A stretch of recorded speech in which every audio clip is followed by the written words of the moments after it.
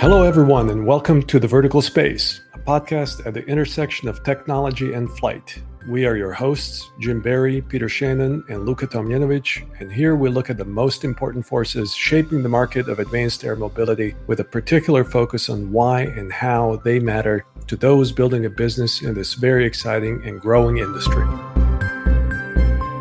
I don't think that the sweet spot is the short-range trips. Market potential, once you can hit the range, once you get to that 100-plus mile range for a given flight, I think the market potential just explodes. So I think for these aircraft to become truly ubiquitous, you really do need that range. And before that, it's fine to enter the market with those shorter ranges. You're just not going to grow to your full potential.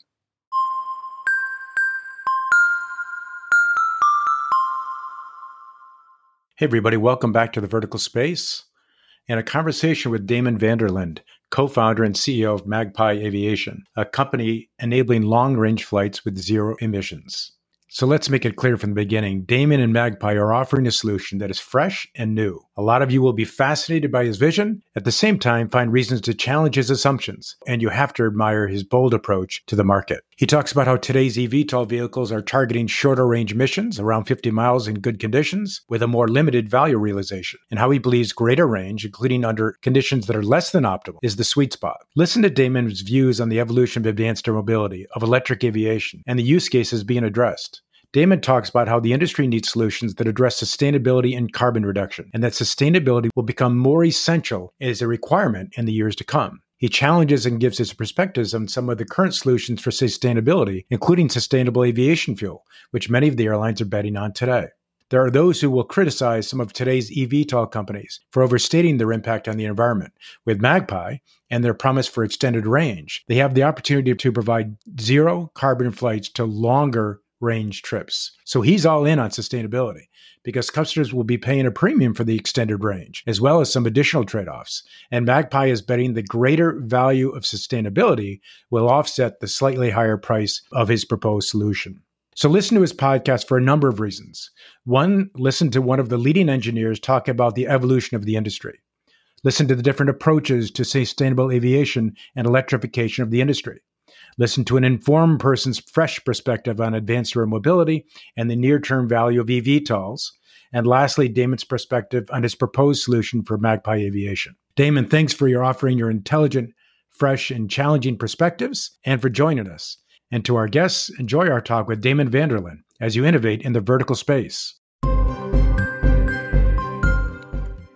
This episode of the Vertical Space podcast is brought to you by UAvionics. UAvionics is the leader in low size, weight, and power certified avionics for manned, unmanned, and advanced air mobility aircraft.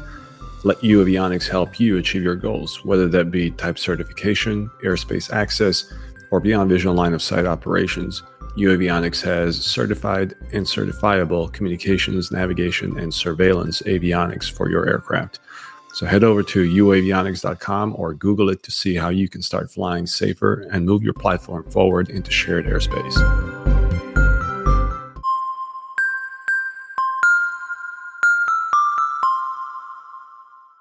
Damon Vander Lind is the co-founder and CEO of Magpie Aviation, which is enabling long-range flights with truly zero emissions.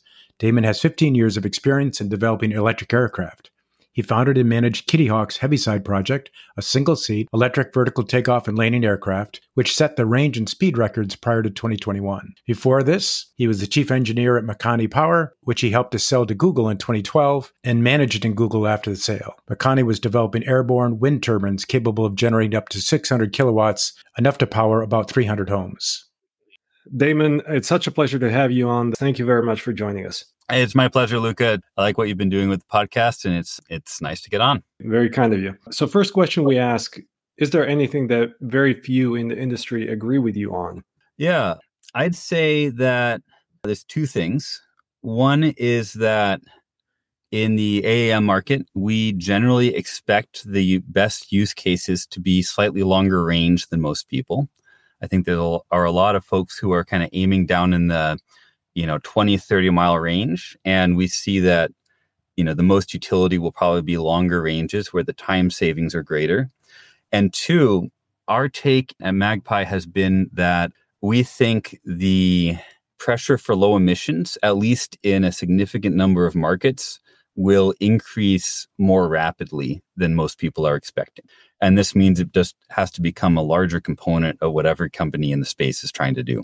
Elaborate, please. You're saying that most in the industry don't think that decarbonizing aviation is receiving enough attention? Yeah, I'd say, well, the way I'd put it is this. The pressure has been to add new utility in large part, but we think there's a lot of market opportunity to allow, for example, markets in Europe to keep doing what they're doing today. So if you look at what the Nordics have done, the short distance flight ban in France, we see a lot of pressure on the industry, a lot of negative pressure, where we think the industry will really have to push just to continue to exist in its current state and really need solutions that deal with the carbon problem they have first. The essence of your business venture depends on greater focus and sustainability, doesn't it? I mean, at the end of the day, that's your core value. Yeah, I mean, we're creating an enabling technology, so I'll say that it depends. But when it comes to conventional takeoff and landing aircraft, that is where we add value, is decarbonization. And of course, that being our premise, that is going to be a bigger and bigger focus at an even faster rate than people have been predicting, is of course why we ended up focusing on this technology. Damon, your first comment about how something that few agree with you on. So you're claiming that the greater value of AM will come from longer range, and some people disagree with you on that. Is that correct? Yeah. So I actually, when I was running Heaviside, I started flying to work. So I made a point of trying to go and live the use case, because the general use case that the industry has been chasing has typically been, let's call it 20 to 30 mile flights. And there are places where the short flights are valuable, but those markets are not too extensive. They tend to be places where there are large natural barriers. The Bay is a good example where there is a large natural barrier. And I found flying to work, it was very hard to make it a time savings. So once the novelty wore off, it actually got to be more of a headache than driving in many ways. Like, well, I can't take a call because I have to change transport modes, for example. I love flying, but it was a great example of the cost of time to change modes. The moment you start going 50 or 100 miles, that changes. And all of a sudden, you get a huge time savings over driving. So I generally think that for advanced aerial mobility, for eVTOLs, for that market, we should expect longer range flights, which offer a much greater time savings per dollar spent, to be more important. What I like about that also is it also means that it makes it a lot more accessible. So when you look at a middle-class family trying to fit more into a vacation, that is a use case that's pretty affordable with an eVTOL flight at prices people are expecting. When you look at the daily commute, that becomes tenable only for a much smaller subset of society. And for your test case, what was your route that was your commute when you were trying that? I was flying Oakland to Palo Alto. And so I would typically have about a 12-minute flight. I would have bike ride on either side, which, I could have cut a little time off from that. And then I had the time to taxi, take off and land, fly the pattern. That transition time, even with a very streamlined pre-flight, that transition time ended up being a pretty big headache. And even, the moment you start using any kind of transportation, say if you have kids, the transition times, we're probably all familiar, becomes even longer. So I saw that those mode transitions were the biggest challenge. And once you get to a longer distance, suddenly, it's worth it. Damon, in some ways, aren't you kind of undercutting 75% of the eVTOL value proposition with your claim? I don't think so, actually. I think that these vehicles are incredibly useful. If you ever try to fly 100 miles, you have to end up landing at some small rural airport, and then you have to find transport from that airport to where you're actually trying to go. I think that in that distance range, when you can go straight to where you're trying to go, especially if the location on the far side, if you're going presumably from a city, if the location on the far side is a little more rural, so it's easier to put in a landing site, I think there's huge value. I think that, and you asked me what people might not agree with. I think the thing that is a little contrarian as far as our view here at Magpie goes is just that city to city use case. It's not that it's not going to exist. I just don't think it's going to be as big as many expect. I think that longer range use case is going to be much bigger. Well, let's rewind the clock a little bit and go back to your early career. How did you end up at Makani? And what can you tell us about the experience there? How did that shape your views on the electrification of aviation? Yeah. So Makani Power was a company trying to develop tethered, basically kites for wind power. I went there as an intern. I was originally going to go do a PhD at Berkeley building climate models, actually. And, I went there as an intern and found they were working on soft kites. So basically kite surfing kites. And what I dug into with some other some very talented engineers there was actually modeling performance and looking at how to converge what the company was trying to do as a goal with what the company was doing day to day. And this led to a pretty big change. We changed from flying essentially kite surfing kites to generate power to building what are basically tethered gliders with electric motors on them. So they're actually not too different than the technology people are working on today as far as eVTOLs go. So that led to me then being made the chief engineer on the project. We then had a very unfortunate situation in that the CEO at the time, Corin Hardam, who was a good friend and mentor of mine, passed away in the office. And he had done a huge amount to make that company into kind of get the groundwork together and change it to that path we started taking, the tethered electric aircraft. So when he passed away, myself and Alden Woodrow, who later went on to found Ike, we stepped up and kind of took on the challenge of his role. And we actually, I'd say we were more lucky than good in this, but we sold the company to Google and got it into Google X, which I think was a very good home for it. As wind and solar became cheaper and cheaper, it became a narrower and narrower business proposition. And, it became clear over time that it was going to be very challenging to bring to market. I'll actually say my biggest regret with that company was not pivoting it towards floating offshore wind, where we still have not seen the right solutions out there in space. But what I'll add to that is that it was a wonderful introduction to building essentially what the AAM industry is doing today, which is very lightweight structures that have to perform extremely well over long fatigue lives in challenging conditions with lightweight electric propulsion systems that can't fail. With the experience at Makani of building and trying to commercialize reliable autonomous systems with pretty complex control systems, armed with that experience, how do you look at some of the current efforts in advanced air mobility? A lot of people who started at Makani have gone into advanced air mobility and done phenomenal things in the space. I think we learned a lot of the challenges earlier that a lot of people are learning now about how hard it is to build redundant systems that are both reliable and low maintenance. I see a lot of good work in the space. I think it's tenable trying to get to the level of reliability you had to get to with Makani for a power generating level of profit is hard. Doing it for passenger transport is very tenable. It's very doable. Fast forward, you're now at Kitty Hawk. Give us some key learnings, key insights. How has that experience shaped your views on electrifying aviation? So at Kitty Hawk, I started the Heaviside program there, along with Andy Gessling, co-founder here at Magpie, and a few other folks.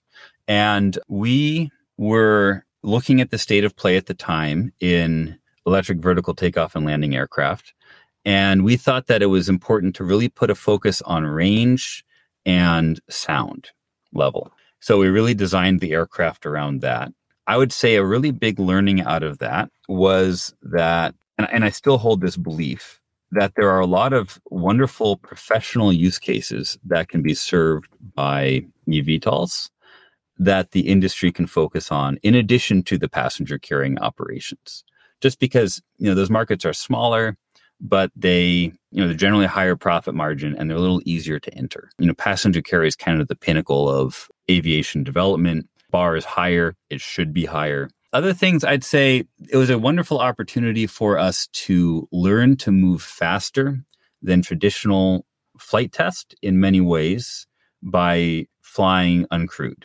And many other companies have done this as well. I think Joby's done a really good job of it. I think Archer is doing it, where you really can change your risk profile and get a lot more learning earlier by, getting out there and flying. And it's an important thing for company culture, right? Like you have to, if you don't go learn from the real world, it's much harder to establish ground truth and what the real challenges are. That said, I also think we learned a lot about the value of traditional aviation. I mean, the rules are written in blood, and there's no scenario in which we can ignore the learnings that have been made to date. We simply can, I'd say, kind of augment the processes people have developed to get into flight earlier and to learn more from flight and kind of rely less on assumptions from the get-go. That enabled a lot of what we were doing with the kind of unique heaviside layout. What are your thoughts on the contrasting approaches between how to take these new types of air vehicles to market? One being like what Joby and Archer are pursuing, which is building a passenger carrying air vehicle and then operating that initially on fixed routes and probably for quite a number of years, versus bringing smaller aircraft into the market via the general aviation community. On the one hand, we can think about AAM as enabling people to save time on travel routes that they already do today. And on the other hand, we can think about it as enabling people to fly between points that they would not have considered traveling between as feasible previously. What do you think about those, the two different approaches to mature the technology and bring it into the market? Yeah, I mean, I honestly think they're both valid to pursue. It's kind of a higher risk, higher reward proposition to go straight for passenger. And that's justified, right? Like if you get a higher reward, it's worth taking a slightly higher risk. I also think that we shouldn't expect the first generation of aircraft in this space to be the end of development. And so that gives a lot of value to taking the more general aviation approach, provided you have a good initial customer set that can support you and that, you have the means after that to go develop your second product. I think that's also a pretty viable path. I mean, honestly, I think that a lot of how people use these aircraft, we don't know, right? We're going to get them out there and we're all going to learn. We all have our guesses, but we should be a little bit humble about it and expect that, you get out there in the real world, you have something reasonably versatile and you see what people want. And those who are willing to listen to reality when they reach that phase, they will be successful. And those who are very set on following their preconception of the market demand, I think they'll run into challenges. What are some of the other ways that your assumptions on the eVTOL market or the eVTOL value prop changed based on your experience at Kitty Hawk? I mean, honestly, the biggest thing was range, was just getting to doing flights that are long enough that the mode transition is worth it. I think there's a lot of cases where you're flying, you're covering enough distance. It doesn't really make sense to go to a local airport because that adds a lot of time and transfer hassle. So the biggest one would be just that we expect longer flights to be more valuable. The other thing I'll say, a lot of the industry, I'd say, has focused on flying in pristine conditions. It's, of course, much easier to fly in California than to fly in New York, given things like icing and just the general level of inclement weather and, greater level of IFR, for example, over there. So, a big takeaway was we were spending a lot of time trying to just get the basic, VFR vehicle together. One of the reasons we started Magpie is that with our technology here, with our towing system, it's a lot easier to carry IFR reserves, to fit icing equipment to an aircraft, and to build something that can cover the off nominal as well as just the nominal flight. And that was a big part of us deciding to take this on. So before we start talking about Magpie, just to follow up on your comment about range, based on existing technologies, what do you think is a realistic range for the eVTOLs of the like that we're seeing in testing today, once we account for all of the realities of the world, whether this is environmental, operational, regulatory constraints? Yeah, I mean, that's a great question. I hate to give a little bit of a cop-out answer, but what I'm going to say is that I think we're still seeing the industry understand how to build these vehicles to be very efficient. I mean, we went out and we set the range record at 150 miles with heavy side. And then, Joby 2 years later came along and bumped it up to 250. And, that's a great step. That's really good for them. And it shows, kind of an evolution in the space. And before us, I think it was like 40 miles. It was much lower. So I think we will probably see initial ranges be quite poor. We'll see them in practical real world experience. We'll see them, with reserves. We'll see them down in the maybe 50 miles being an economic range. And then I think we will see some progression there. But I think that the smart path in the industry will be to take that progression, because you not only need the range, you also need to go into inclement conditions. Will be to take that progression and build out capability.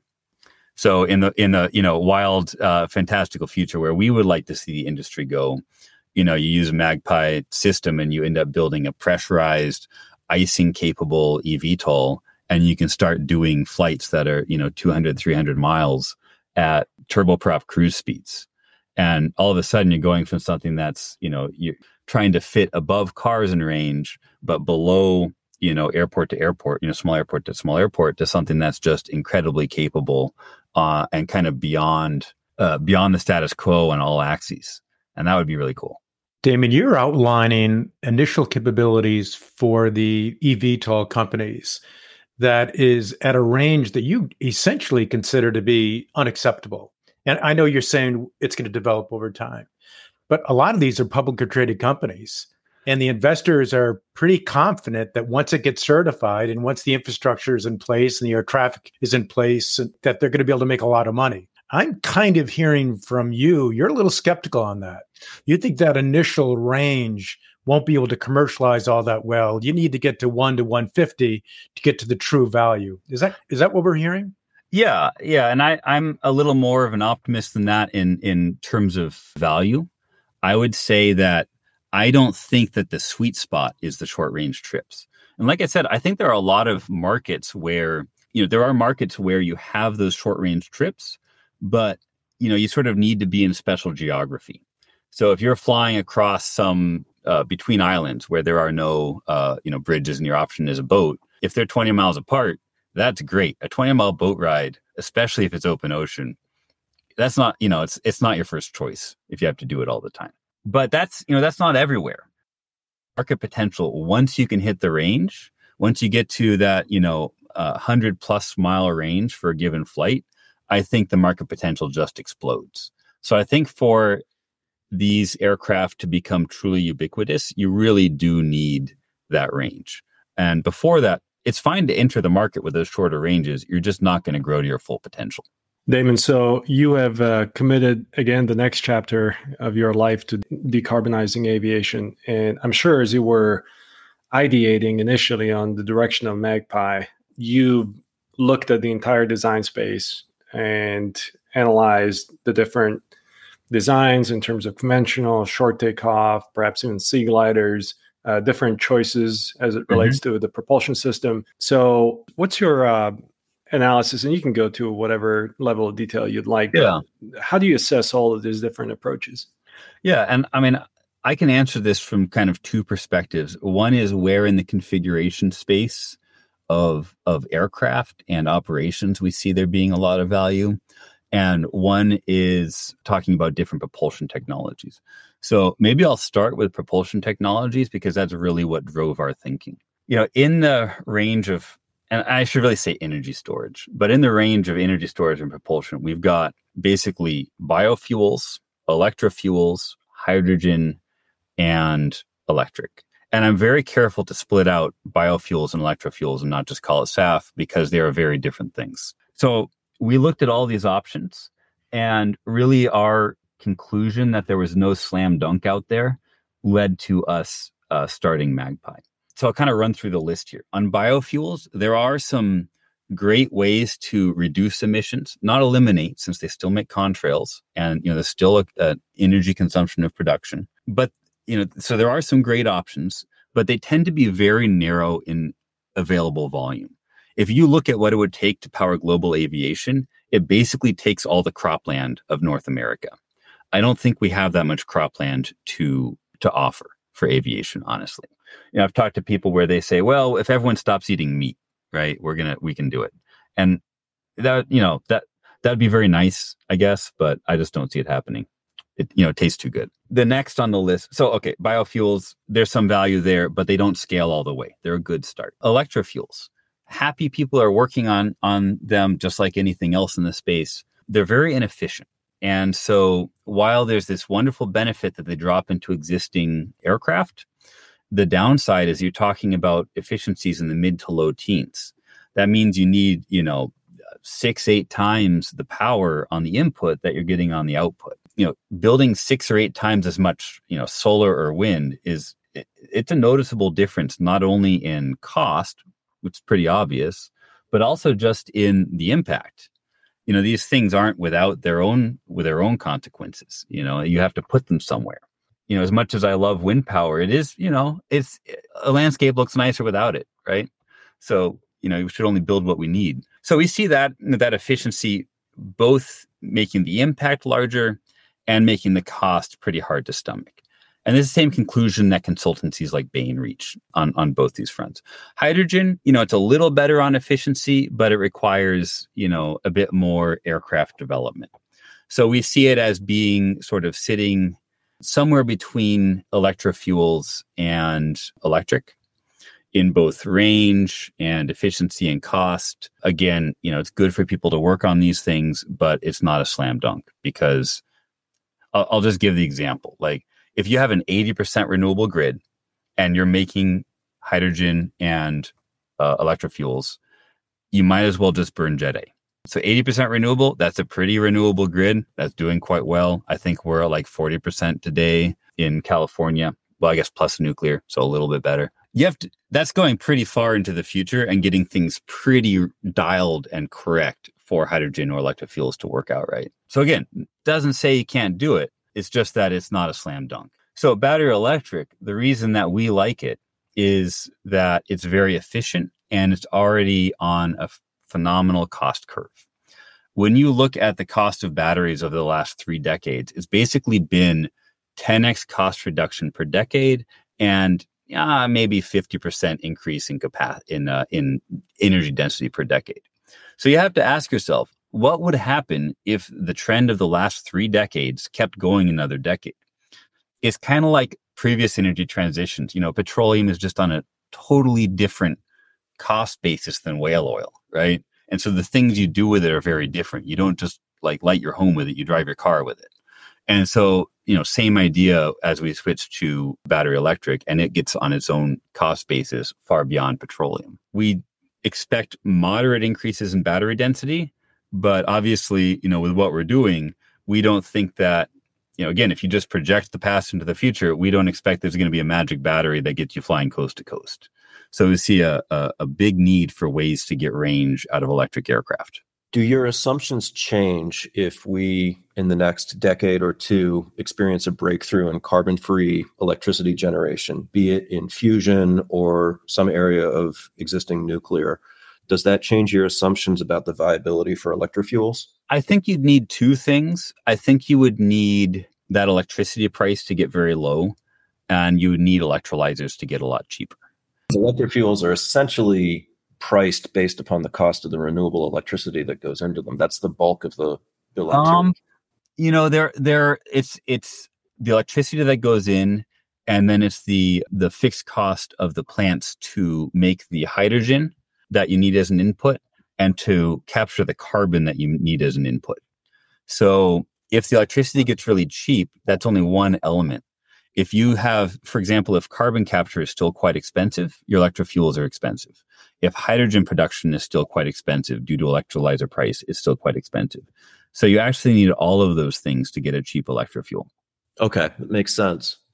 I look at electrofuels with a lot of interest. It's sort of expanding the scope beyond their use in aviation, but thinking of them as a alternative mode of storing electricity and one that we can, use to transport energy in bulk using shipping, et cetera. I mean, we have constraints in how we can move electricity around the world in transmission lines. And I look at electric fuels as having potentially long-term strategic advantages that might sway their development in favor of pursuing these things beyond just the scope of aviation. But I'm still looking for the pathway by which people actually put their shoulder into it and get that done. Yeah. And, I'm not going to do the normal, startup founder thing of saying we've got it figured out. We know the future. We don't. There is potential with electric fuels. But if we look at the trend of the technology today, we would say that it's, there's nothing that shows it's going to get to a low cost in the future, short of some breakthroughs. Those breakthroughs could happen. So totally worth pursuing, people trying to make advances in the field. But if I have to bet, all the beans on electric fuels, I'm not ready to do that just because we are relying on future technological breakthroughs. Obviously, that energy density you bring up is extremely compelling. We have not shown we can reach the cost basis or the scale with that technology yet, and it's at least one, possibly many breakthroughs away from commercial viability. Damon, you mentioned while in Makani, one of the surprises was that wind and solar got cheaper and cheaper to the point where the value proposition of Makani really started to erode. Yeah. If you think about the pursuit of battery electric flight, if any such surprises come up, where are they likely coming from? Yeah. I mean, I would say we basically, on Makani, we were on the other side of that. We were on the generation side.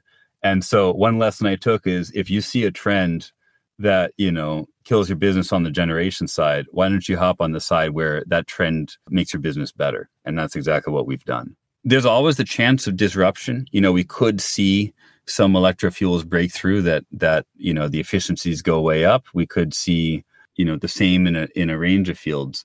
But I do think that once you see a technology like battery electric, solar, and wind, you see them hit that cost curve, it is like an unstoppable force. Once you hit that cost progression from scale, it is almost impossible to stop it from continuing in industry. And so it's a very safe thing to bet on. So let's talk about Magpie. Give us the vision and the concept.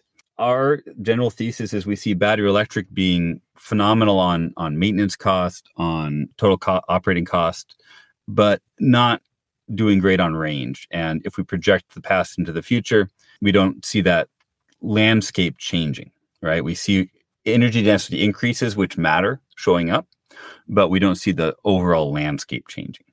We're not going to match Jet A. So we need something to get to the bulk of flights, which is a way to extend range. So we basically just want to do what superchargers do for electric cars. We want to build the supercharger network of the sky. When you're flying, though, if you land, you've just given up all of your advantage. And I'm sure you've had the experience when you're trying to fly cross country, and the moment you land, it's over. You might as well have driven. So for Magpie, we concluded we have to get the energy to the aircraft somehow. How do we do that? Once we come to that conclusion, everything sounds a little out there, to be honest. But the thing we found was that if we aerotow, it's proven technology. We're building on aero refueling. We're building on glider towing. There are actually as many gliders, roughly, built in World War II as P-51s, the iconic fighter. We can basically have a battery-filled tow aircraft, take off, come up, connect and tow you, take you until its battery runs out.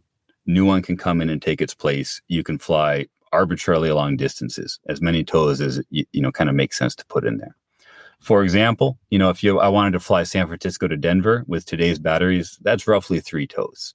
I'm going to go, maybe the first tow is Stockton, Tonopah, second tow is Tonopah, Price, Utah, third tow is Price, Utah, over to one of the Denver area airports. That really changes the landscape. You go from electric aircraft being a short range solution that flies low and slow to it being a long range solution that flies high and fast. And we just think that's transformational.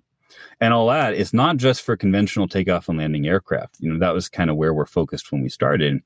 But we also realize it's a phenomenal advantage for eVTOLs, because if it's hard to build a long range conventional takeoff and landing aircraft, once you put on a lift system and you have to lift the weight of your batteries, it's extra hard. So we offer a huge advantage in that space as well. A lot to unpack here. Yeah. As the saying goes, just because you can build something doesn't necessarily mean that you should. So while this is a very interesting technical challenge, what's the impact on cost and operational complexity of it? Let's unpack this a little bit more, and perhaps through a detailed view of the ConOps. If you don't mind, let's start from takeoff to landing, take pauses at every major phase of that flight, and then discuss all of the challenges associated with it.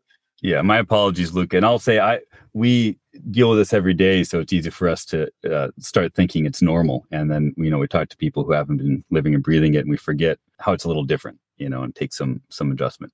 Okay, so let's talk through the ConOps. Let's say we want to do this flight San Francisco to Denver, and we'll talk through it, kind of step by step. You take off out of San Francisco. You're going to fly to about 4,000, 5,000 feet, and you're going to connect on tow to an aircraft that took off, battery electric tow aircraft that took off out of, one of the surrounding airports that is not very busy.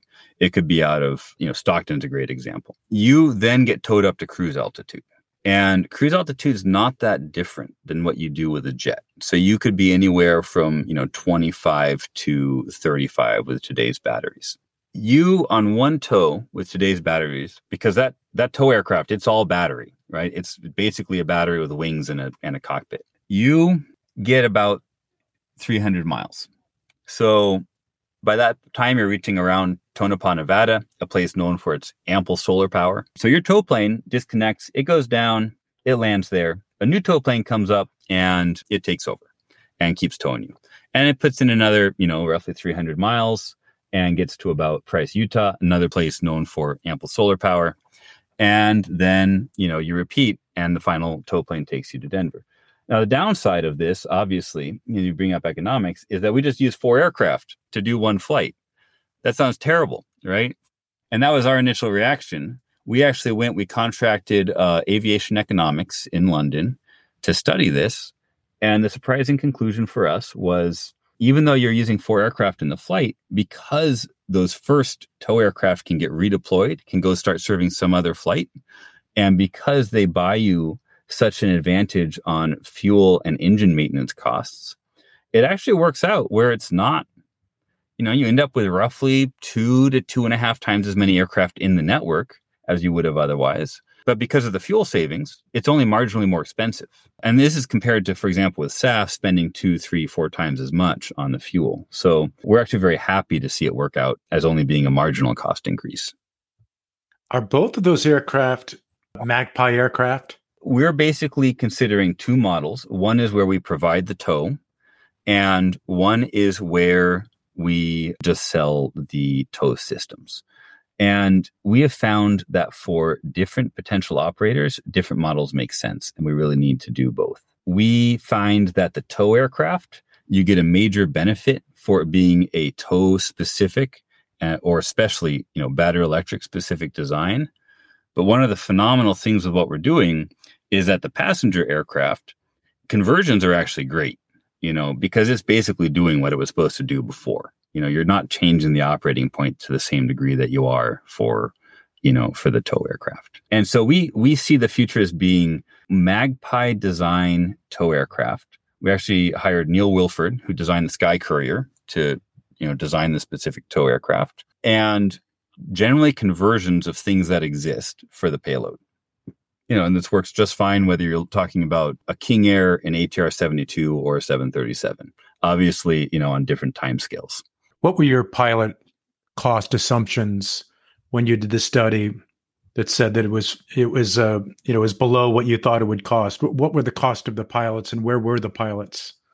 I'd have to go look at the specific pilot costs we use, but we generally we did an average of pilot costs from the study we did with aviation economics was based around the ATR 72.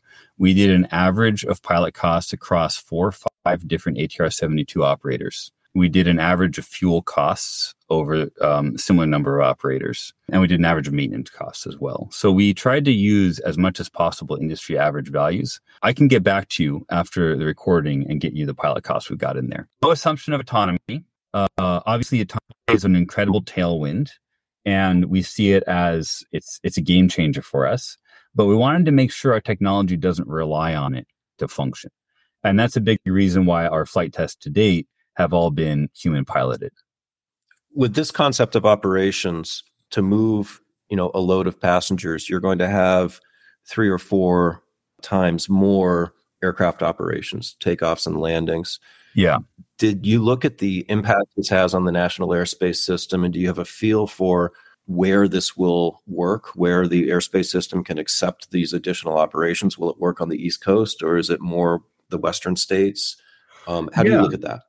Yeah, that's a great question. We've actually, the work we've done on this, we've discussed it a fair bit with Eurocontrol. And I think that Eurocontrol is a great example because Europe has some of the busiest, most congested airspace.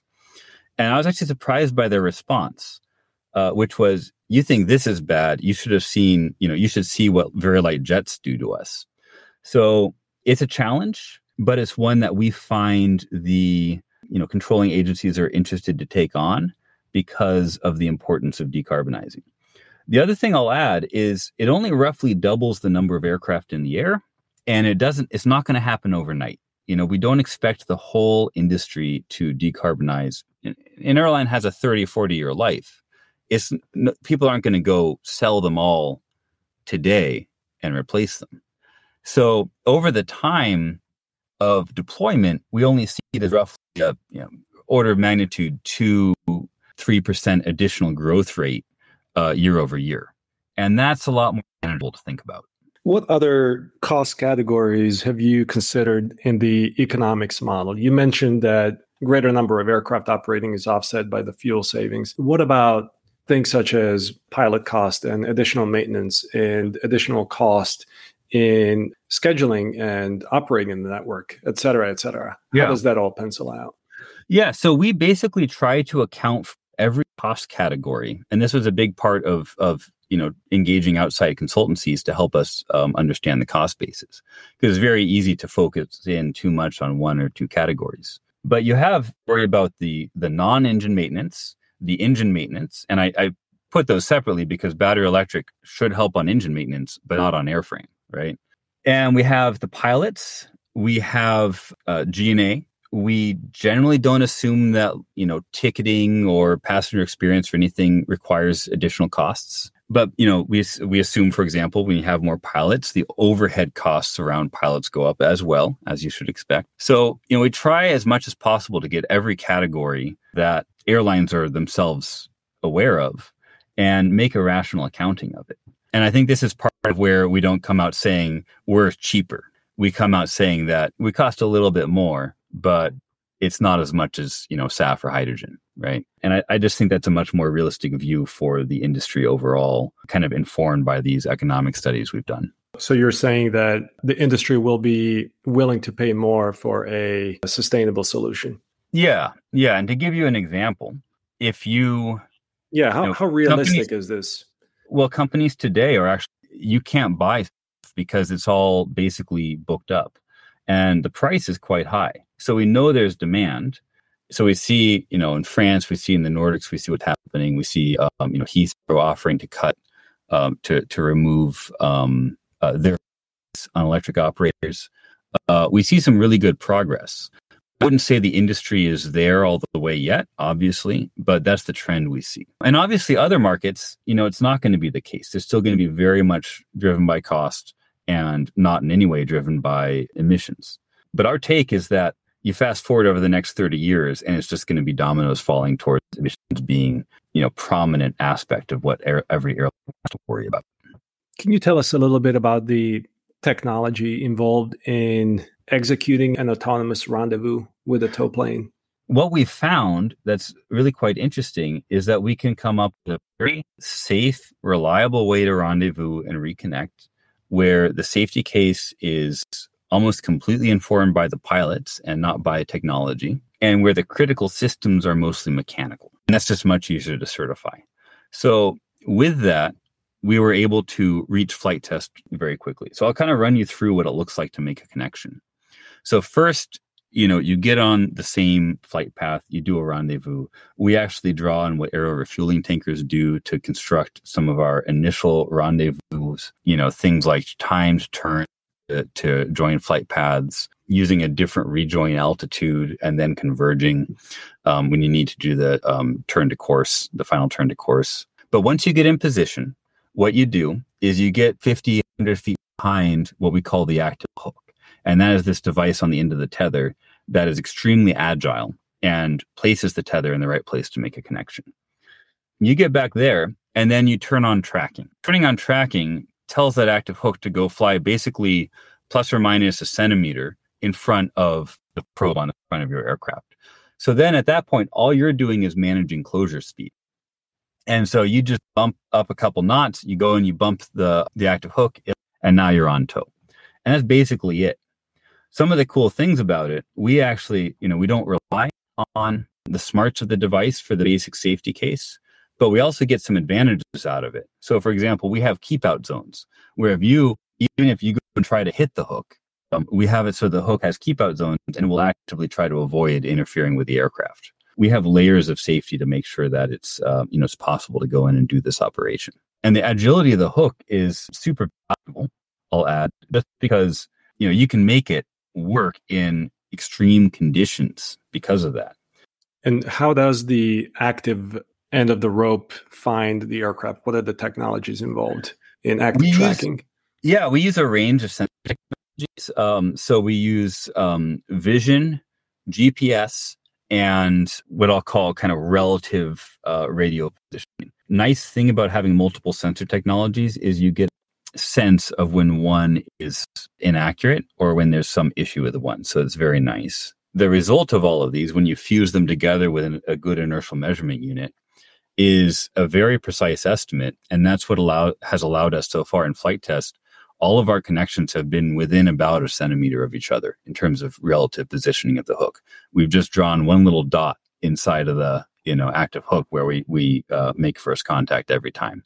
Damon, what are the implications on pilot training? Will they have to go through some retraining type certification? Yeah, we see it actually as a pretty nice fit for going on a Part 135 certificate, obviously onto the 121 down the road, because it is a unique operation. So in the same way where if there's a 135 operator that's doing helicopter logging, you want to have recurrent training where you cover all of the things around helicopter logging. For us, it's just an operation that goes with the aircraft that should sit with the operator. We see that as a pretty good fit. The regulations have been written around handling new operations in the past. We don't see any reason to break that. And what are the regulations around flying in formation on an IFR flight plan for commercial revenues? Yeah. And how does that differ regionally? Yeah, no, that's a great question. So, as far as we can tell, it's really not challenging. The rendezvous is not challenging. The getting on connection is not challenging. We're actually cleared to fly anywhere in the U.S. right now. And we're pretty much cleared to do that off the bat. Obviously not overpopulated areas as it's, test aircraft.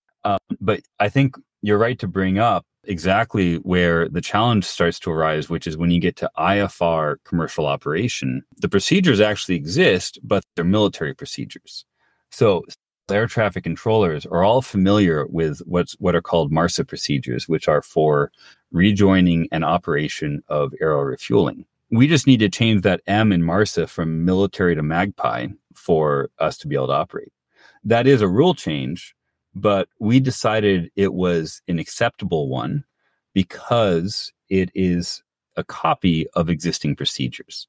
And the thing we're worried about is trying to introduce procedures that have no precedent, right? We want to do things where we have some institutional knowledge to build on. So we that is probably our largest lift on the FAA front, but we see it as a worthwhile one. And so have you had early discussions with either the FAA or EASA or other aviation regulatory bodies? What feedback did you get from them? Yeah, absolutely. I mean, my favorite quote so far from our program manager in CECI at the FAA was, I hope you're not offended, but this doesn't seem that hard, which is, music to our ears. Obviously, nothing new in aviation is easy. There are challenges to get through. What I'll say is we set out to work with the FAA from day one. And we were, I want to say within the first month, we were, CCI program of record and starting to work with our counterparts on the government side to find the major issues with what we're doing. We did that with the heavy-side program. I would say a lot of companies are afraid of interacting with the FAA, and there's a huge knowledge base there. I think it's very smart for companies to engage early. I mean, at the end of the day, what you need to have happen is that the increased value of the sustainable solution offsets some costs and potentially some risks, and potentially rather significant risk. I mean, what happens if it doesn't hook, for example? What happens if it doesn't release? Well, how do you make up for, again, where sustainability is the key value? And and a lot of the airlines, for example, have a plan for, net zero by 30, 40, 50. But for that added value, what's the potential risk involved in this completely new procedure? I could see where from a certification standpoint may not be as much of an issue, but what are the greater risks and what could go wrong and how do you mitigate for those? Yeah, no, I mean, that's a great question. I think it's really two questions. One is, how do you manage the risks of doing this in flight? We're doing a lot of what aero refueling has already been doing for more than half a century, and what gliders have been doing for, basically the whole history of aviation. But at the same time, it's new in passenger ops, right? So how do you manage the risks? Basically, we just try to find the simplest way to mitigate each of those risks without relying on a lot of technology. So just to take that example, what if you don't catch your toe? This is why we have been working with hybrid aircraft manufacturers and retrofitters, because we see liquid fuel reserves are always easier to carry. And for the passenger aircraft, carry liquid fuel reserves. If you miss a toe, burn some gas. It has zero impact on your economics if you do that 1% of the time. But if you can't do that, then you have a lot of unhappy passengers. And hitting 99% shouldn't be too bad in this space. What if you can't release? Well, we have multiple releases, right? So we have 3 ways to release the rope, and you got to have them all fail. And so it's almost like asking what happens if the wing falls off, or what happens if an engine fails. It's possible. What you need to do always is have enough redundancy that as far as, statistically, it never happens, right? And that's been our approach. Sorry, your second question was, how do you justify the, kind of the added complexity? And, any play in aviation has to be a long one. We have a lot of really awesome market opportunities that are shorter term on the way. So for instance, with eVTOLs, our take is we're basically the most viable, possibly only way to serve really long distance flights in that sweet spot of range. And, we see that as just a huge value add in that industry. We also have a lot of value, for example, in aero refueling. We're building extremely accurate reconnection devices. There's things we can do there. And, this is why we're working with the Air Force is the ability to connect A to B in air has a lot of exciting applications for them. Tied to that, we do see this trend where, emissions are getting to be higher and higher on the list. And we're seeing enough markets where it's going to be very hard for operators to continue operating without a solution. We've been at some industry conferences. I'll give the example of European Regional Airlines Association that we're a member of. And, what's the topic? It's basically 90%. What are they doing on emissions? Because that is the existential threat to the business. So, Damon, with a view to the regulatory path for this ConOps, let's drill down a little more on feedback from prospective customers or partners and talk about the first instantiation of this technology that you would commercialize. Let's talk first instance. A really nice route, and there are kind of equivalents in Europe, but I'm guessing that a larger audience is over here. So I'm going to pick the California route, is just SF-LA. And that's a single toe. For a space analogy, that's your 2-stage rocket right there. You can take off from any of the Bay Area airports. You pick up your toe at a Hollister, nice airport, very business friendly, easy to put in charging. And you can then take that tow down to Lancaster. Again, nice airport, ample solar power, gets you really close to right on the edge of the busy airspace for LA. You then go and you land in there. By the tow landing earlier, you actually can get it on charge sooner as well. So for an electric aircraft, with today's technology, you would be hard pressed to make that route single stage, might even be impossible. But with the tow, you suddenly added a ton of range and you can start making that route. And what's exciting is you're also keeping that payload aircraft, the passenger one, operating at a higher cadence because its turn time is reduced. It's not sitting there charging as long between flights. So that's a really nice initial route. We can do that in part 23. It's kind of neat. You can connect with that. If you wanted to do direct electric, you have to put in charging infrastructure everywhere. With this, the bulk of your energy is coming out of these two tow ports, and that's where your infrastructure costs are. So you put the infrastructure in once, and you're suddenly serving a cluster of 15 airports in the south and 15 airports in the north. And so you get a lot more bang for your buck. And second part, let me say, you asked about customer feedback. We basically get two categories of customer feedback. We get, this is very refreshing. You're actually trying to solve the real problem. I think we get this because airlines, they sort of worry about the marketing side and they worry about the long-term regulatory side. And on the long-term regulatory side, I think we do a very good job of dropping total emissions from the system. We're just in a different league than other solutions, I think. And so that's very appealing for folks who've been working in the industry for a while and kind of seeing the set of steps that are being done and also how far they get you and how far they don't get you. And then the other thing we get, obviously, is this is insane. You're going to tie two aircraft together in the sky. And what I like about the second one is that we have found a very good antidote to that is just going and doing it. And that's what we're doing. What about things like pilot shortage, organizing, orchestrating networks? Airlines, it appears, have a lot of challenges as is trying to match aircraft and crew and managing any disruptions that come up, and they do come up. Yeah. Now you're introducing twice as many aircraft, perhaps even more in certain situations. Well, that's one that's definitely come up, but I'd say most airlines we've spoken with, they realize that this supply and demand problem with pilot shortages, it's one that it's time-based. So the reason we have a pilot shortage now is we had a lot of incentivized retirements during COVID. It was smart for each individual airline to do this, but it left the industry in a state where there were not enough pilots when the demand came back. And now we see, greater training rates. So, these things do equilibrate over time, but it doesn't happen instantly because you can't train a pilot instantly. So again, our take is that this isn't going to roll out overnight. The transition time for a new technology in commercial aviation is about 30 years. And on that time scale, you can match supply and demand. So on this initial route, let's call it San Francisco to LA, what's a passenger expected to pay for that ticket? And how's that compared to commercial travel? We think we can deliver that at a business class ticket price, or another good example similar to that is a Surfair price. That should make it very compelling for companies that are currently spending money on things like SAF to say, well, I can buy the SAF, I can go and actually get the emissions instead of bringing it down 30%, 40% total emissions, I can bring it down to 0%. That sounds nice. So we see that as a pretty compelling case.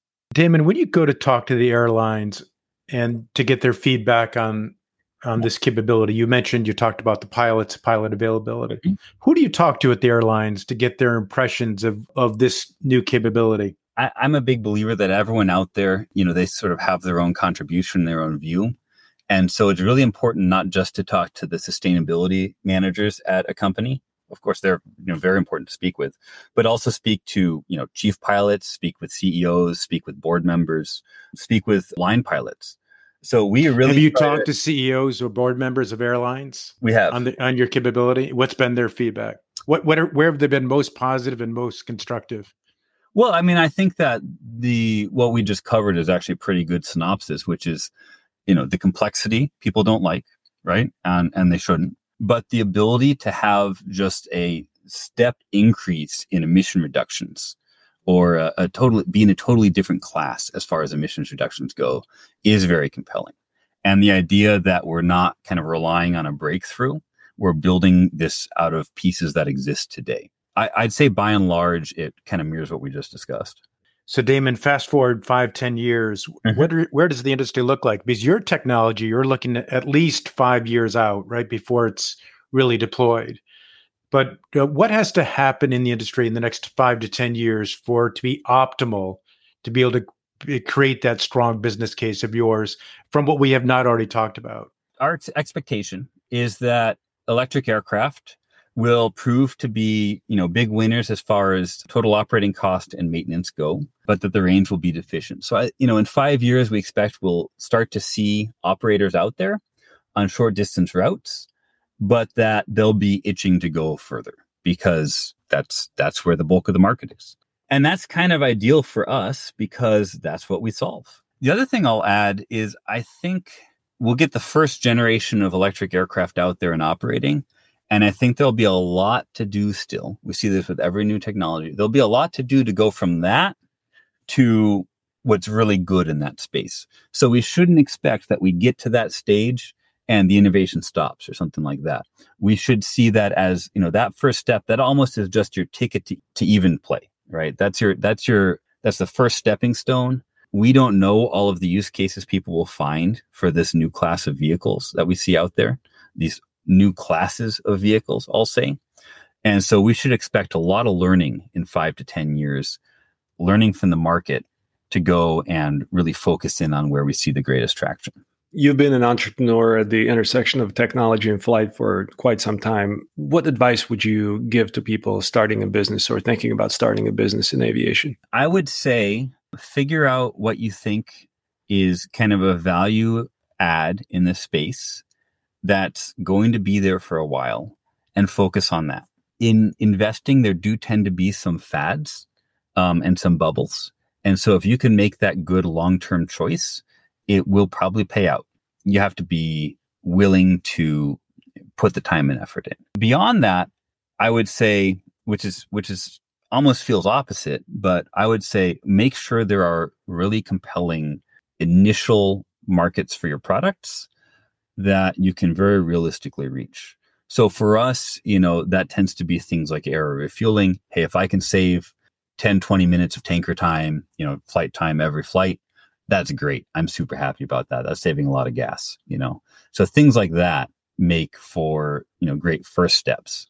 Because some companies will be successful out there with shooting for the moon. Just to, I'll call out Joby, super impressive how they've gone straight to this incredible product that they're, making huge strides in certifying right now. But that's the minority of companies. So statistically, you should plan on your company being moderately successful and make sure that whatever strategy you pick is going to be good if you're moderately successful. And that sets the groundwork to be, largely successful later. That's a great answer. Let's put Magpie aside for a second. And you were going to invest your own money into any advanced air mobility capability today. Yeah. And you needed a return within 3 to 5 years. Yeah. I would invest in things that have dual application where you can serve, civilian market, private market, military market. I would invest in things that have historically seen reasonable timelines to market. Sorry, this is a general answer. And I would invest in things that are primarily enabling capabilities more so than new aircraft concepts. Any companies jump to mind? I think there's a lot to be done in autonomy. So without kind of picking on one autonomy company or another, I do think that there's very exciting things to happen in that space. I think in the world of sensors, reliable communications, kind of the less sexy part of new aviation. I think there's a lot to do there. Air traffic management, there's a lot to do there. And then I think, in the small to medium drone space, there's quite a bit to do. More on the sustainability side, there are some pretty good opportunities to start working around the edges of emissions. So I would love to see more work done, for example, with zero engine taxi, just to bring up one. Right. Oh, and I just think that the pull for that kind of technology we're kind of in that phase where it's only going to go up in especially in some key markets. Yeah, a lot can be done with zero-engine taxi today. And given your experience, Kitty Elk, I have to ask, if you were a betting man, when will we see fully autonomous aircraft at scale? Yeah, I mean, I would say that the F-35 is fully autonomous and the military uses it today. How about on the commercial side? Yeah, and there, I think our expectation should be that it's a stepping stone and it will start in more rural areas. We see this with some of the drone operators today getting 135 operating certificates. So I actually think in the next 5 years, we will probably see some autonomous operations somewhere start to come into play. I would be surprised, though, if we see it, kind of over our cities in less than 10 years. So how would you wrap up the podcast, Damon? I would say the things that I really want to emphasize. One is that total emissions will only become more important. And so if you are working in the sustainable aviation space, making a bet towards, realistic total emissions is going to be a good long-term bet. And the second point I'd make is just that we should probably expect the contours of the market not to change that much. People will want to fly longer distances just like they do today. And then the third point I'd emphasize is that, and this is really reiterating our thesis to a large extent, the third point I'd make is that there is a lot of potential with battery electric in terms of cost. And, it's going to be very exciting to see once we get those aircraft out in the field, exciting to see where operators take them and what niches they find where they're really valuable. I think that's a great way to wrap up the podcast. Really enjoyed the discussion. So thank you very much again for being our guest. Yeah, it's my pleasure and really wonderful discussion, and love to keep seeing topics that you are covering in the future. All right, that's a wrap for today. Thank you for listening to the Vertical Space Podcast. Reach out if there are topics that you would like us to discuss, and goodbye until the next episode. Unless mentioned, this podcast is in no way endorsing or promoting any person and or company mentioned, and all opinions within the podcast are solely that of the presenters. The Vertical Space makes no guarantees, warranty, or representation of any information given in this podcast. Any information given is for informational purposes and should be used at your own risk. This podcast is for general, educational, and entertainment purposes only.